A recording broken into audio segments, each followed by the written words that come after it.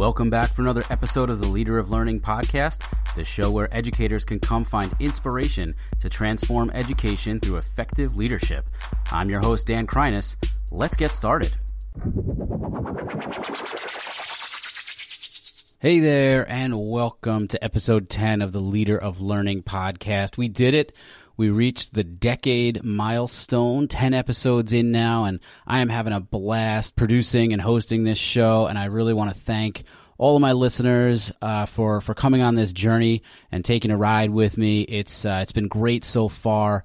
At the time of this recording, we just celebrated Thanksgiving recently, and so I guess I just wanted to give thanks to those of you who listen to the show, support the show in any way possible. Of course, I want to thank the many guests who I've had on my show, 8 of them in the first 9 episodes, and this show really wouldn't be possible without them. Of course, in keeping with the theme and the name of the podcast, all of the guests that I bring onto this show are true leaders of learning in their own rights and in their own ways. And my guest on this episode is no different. She is an amazing educator, a special educator from the Atlanta, Georgia area. She's an award-winning educator. She's the face of the hashtag Pass the Scope EDU movement and one of the founding members of Ed Obstacles. Valerie Lewis is someone who I admire and respect so much. And even though we speak quite often on social media, Twitter and Voxer,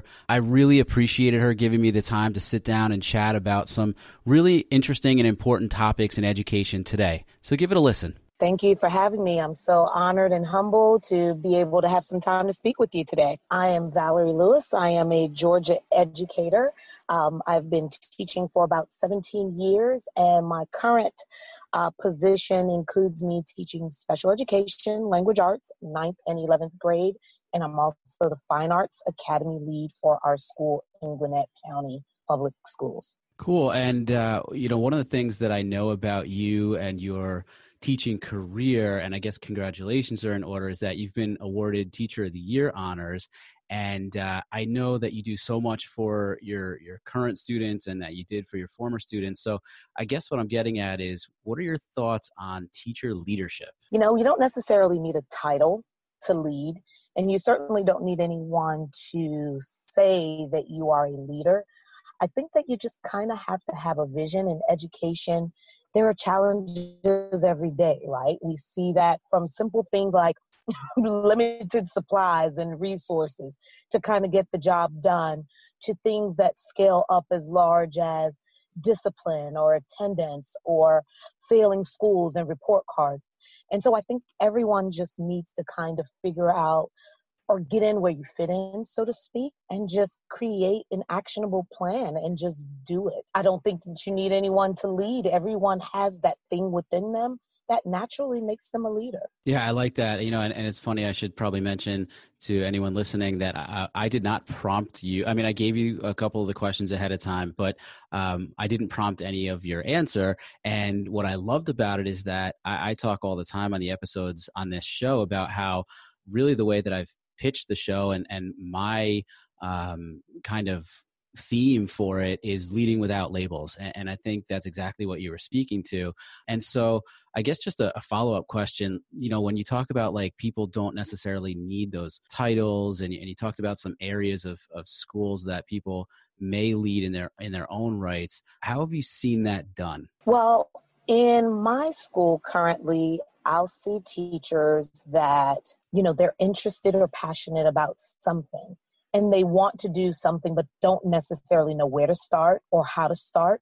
And sometimes it's just a matter of speaking to someone on their curriculum team or their course team, or going to the neighbor next door or a friend that they have within the building and kind of expressing some type of concern and just trying to rally the troops together. We just started something just 2 weeks ago. We've been in school since August, but we figured teachers don't get together enough outside of school, let alone in school.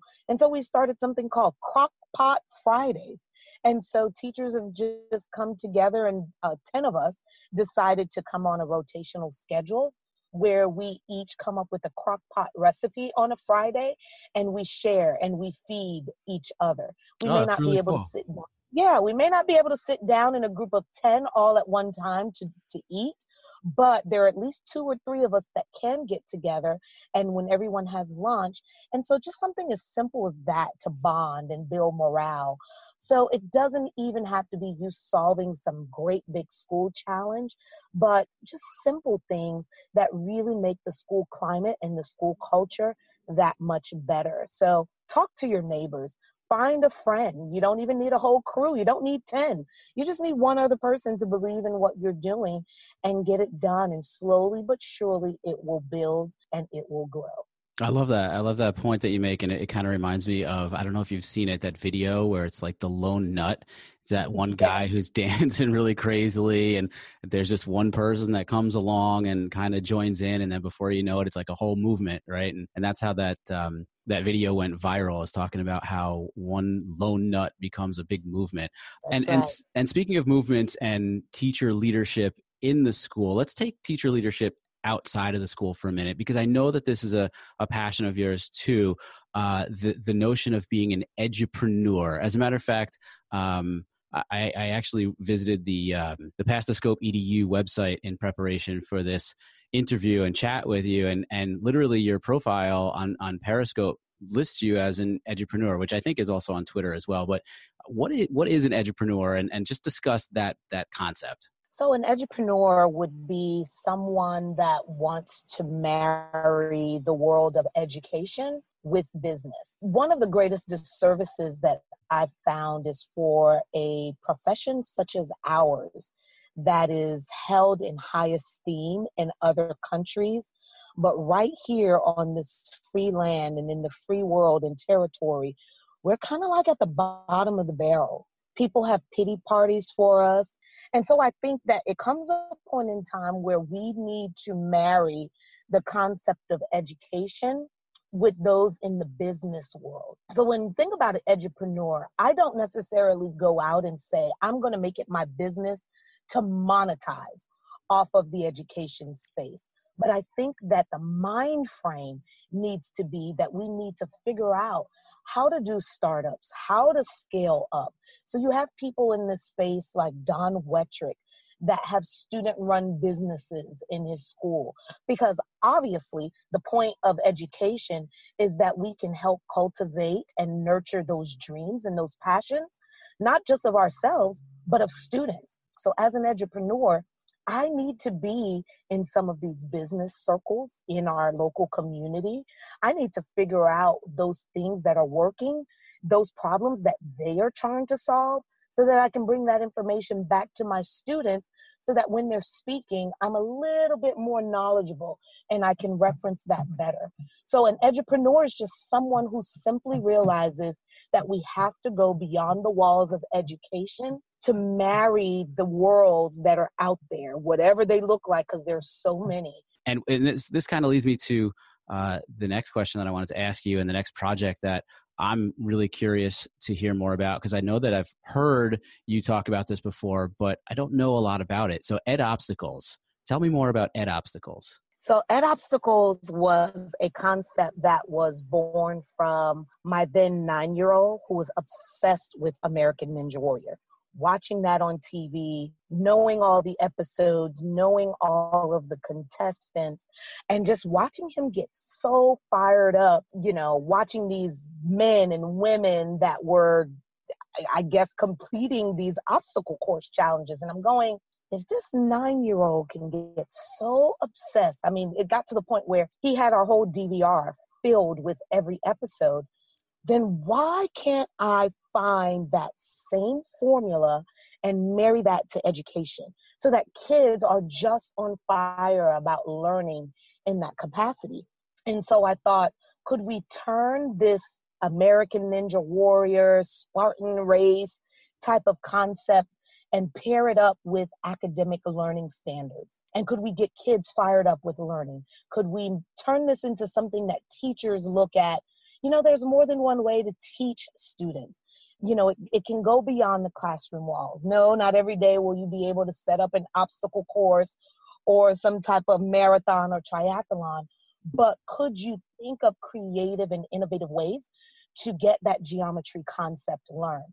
And so a group of teachers out of EduMatch, we talked about finding those other people. I was that lone nut that was able to get others on board. And so we had people like Dr. Dorian and Heidi Carr and Tammy Neal and Sarah Thomas and Justin Schleider and Cynthia Day that said, okay, what is it that you want to do?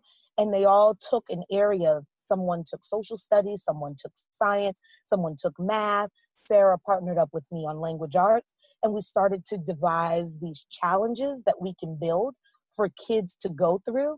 So they became these stations that kids would compete in collaborative teams that would challenge their critical thinking and then marry it with physical courses.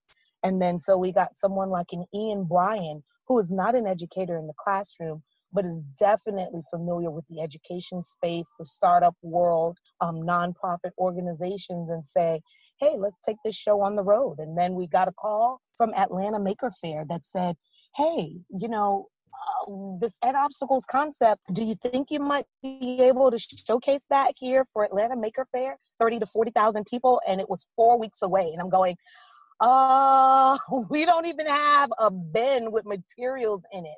So I said, you know what? When opportunity presents itself, you never let it escape you.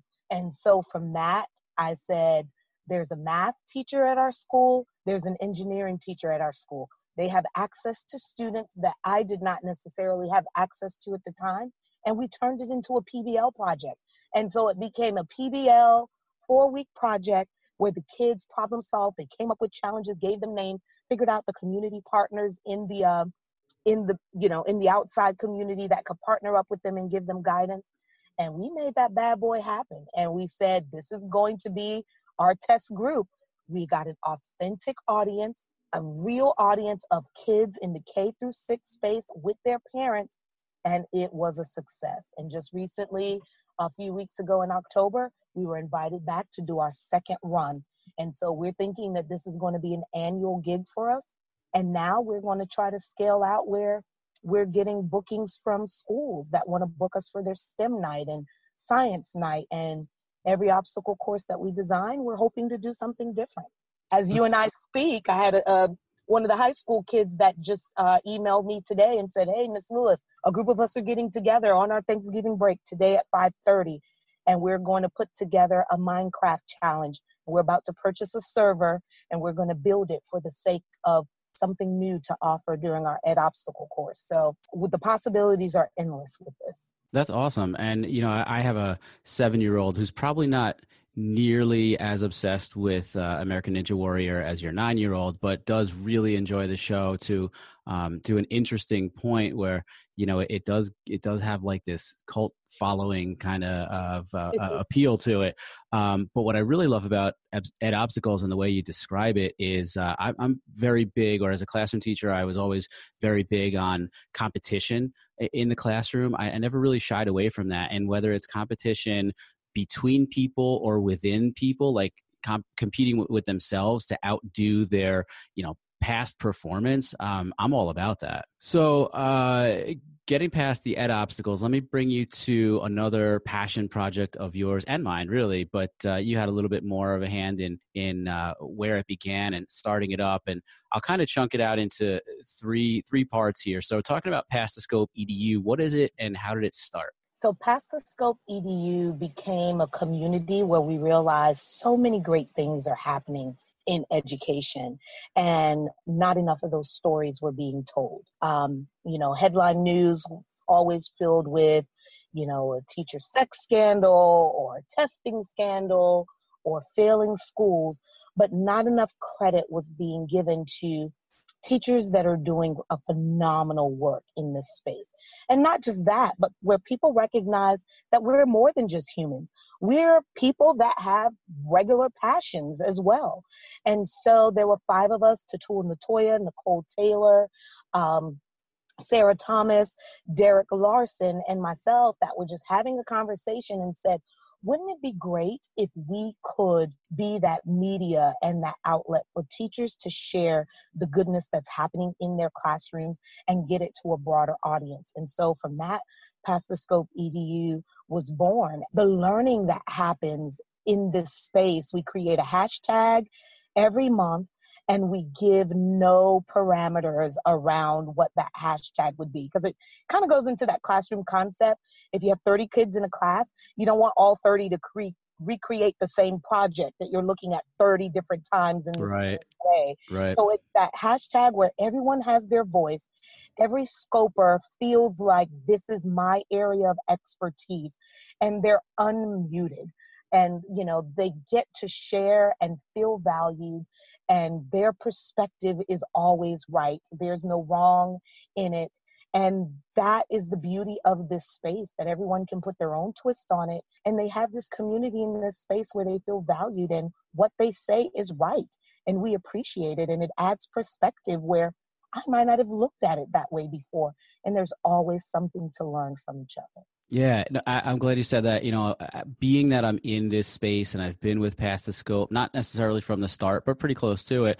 I know that one of the words you like to use over and over is the word amplify. And when I think of how I got started with Past the Scope EDU, and what keeps me coming back month after month is that idea of amplification. And it's funny, I had another guest on the show a couple of episodes ago, Mark Crowley, and he authored the book Lead from the Heart. And one of the things in the book he talks about is the abundance mentality. So how we all have stuff that we want to share. And I think as educators, we probably have more of an abundance mentality than anyone, because we like taking what we know and giving it to our students. And so that's why I'm involved. And, I can think of a couple of different fond memories I have of being involved with Past the Scope EDU or monthly scopes that I've really enjoyed more than others. But probably the most valuable experience that I've had with it has to be scoping, quote unquote, scoping the ISTE conference this year, 2017, but back in June. It was awesome. And we really hit the ground running, and we divided and conquered the conference, as huge as it is, to really try and live stream and bring the experience of being at ISTE into the living rooms or wherever people had their phones with them, bring it right into their hands. And so to me, when I think of like, where has Past the Scope EDU as a movement, where has it gone? To me, that's it. But what do you think? Like, where has it gone since its creation, since its inception? And maybe where do you think it will go in the future? Absolutely, Dan, and I'm glad that you brought up the ISTE conference, because let me tell you, those of you, I unfortunately was unable to attend, but my heart was so proud and filled with joy because, we talk about that passion for learning and sharing one scope at a time. And I believe there were about 14 of you guys that hit the conference ground running. And just to think about the magnitude and the power of that network, as you mentioned, the divide and conquer. When we started it in April of 2015, I had never had imagined that it would have even gone to that point. It was just, it'll be fun. We can get together. This is kind of like a potluck type of thing where we'll get together once a month, share our ideas and scope, but never to the magnitude of going to a conference level, scoping out the conference, doing the teaching and learning with viewers and giving them a perspective. I could just have never seen it. So when we talk about that hashtag better together, I mean, it truly was that. The comments that we saw all over Twitter with people saying, thank you guys for sharing just a little bit of ISTE. I can only see this thing growing to something even more. Every month, there's always some new, fantastic, awesome hidden gems that are uncovered. I think when it comes to what the future holds for Past the Scope EDU, I think that's it. Scoping conferences and actually getting events and organizations to reach out to us and say, look, we value your ability to live stream and your ability to tell stories and your ability to, I'll use the word, amplify the voices of educators. Come do that for us. And so that's what I see. I don't know. Would you agree? I agree wholeheartedly with you that is certainly the direction I see Past the Scope EDU going. Yeah. So as we wrap up, and of course, I'm not leaving Pastascope EDU, but I guess I just wanted to take this opportunity to officially and publicly thank you for doing what you do, allowing me to be part of it, allowing everyone in Pastascope EDU and in our community to be part of it, because it's been a really special experience in terms of connecting and really just having that shared vision to make education great and really, like you alluded to before, give it the kind of respect that we know and we feel deep down that it deserves. So thanks for everything that you do. And I guess just if you could, before we go, let everybody know how they can find you, how they can look for Ed Obstacles and Pastascope and all the stuff that you're involved in. So if anyone wants to connect, you can find me at I am V Lewis on pretty much every social media platform. And Ed Obstacles is simply that, Ed, ED Obstacles with an S.com is our website. And we hope that you will join us on every third Thursday of the month for Pass the Scope EDU. Absolutely. And, again, I'm very involved in that movement. And so, of course, for more information, you could always look to me as well and ask any questions that you want of me. More information will be listed on the show notes page for this episode and for this podcast. Valerie, we talk all the time, but I really appreciate your time here today and opening up like that and covering all those different areas that I asked you about. There's a lot to cover in 25, 30 minutes that we spoke, but I appreciate it very much. Absolutely. And thank you again, Dan, for having me. Wow. So that was a lot of really great information that Valerie shared, and a lot of food for thought for us, for me, for those of you who are listening. Like I said at the beginning of this show, she and I speak often on social media, but again, I really enjoyed getting a chance to sit down with her and pick her brain a little bit about a few different topics, maybe a little bit all over the place, but I loved what she shared, especially about teacherpreneurship or edupreneurship, whatever you want to call it. In my opinion, this is the way that education needs to head. We keep hearing about how educators are preparing our students for life and jobs outside of school and jobs that may not even exist yet. And so why not model that for them as educators and help ourselves become edupreneurs or teacherpreneurs, and then through us show our students the right path. Anyway, I encourage you to look up Valerie on social media at IMVLewis, or if you get the chance, please go check out Ed Obstacles and certainly hashtag PassTheScopeEDU. For more information about hashtag PassTheScopeEDU, you can always reach out to Valerie or me or anyone who's a part of that movement. Again, I thank you for listening to this episode 10. For more information on the podcast, or if you need to catch up on any of the first 9 episodes, please visit leaderoflearning.com or leaderoflearning.com/podcast. And to find me on social media, I'm at Dkreiness, DKREINESS on Twitter, on Voxer, pretty much everywhere. Thanks so much for supporting me and this show. You can now find this show on just about any podcast player out there. It's on iTunes, Google Play. We're now on Stitcher and TuneIn Radio. Find us, subscribe, listen, and of course, leave some positive feedback. As always, remember, no matter who you are or where you are, you too can be a leader of learning.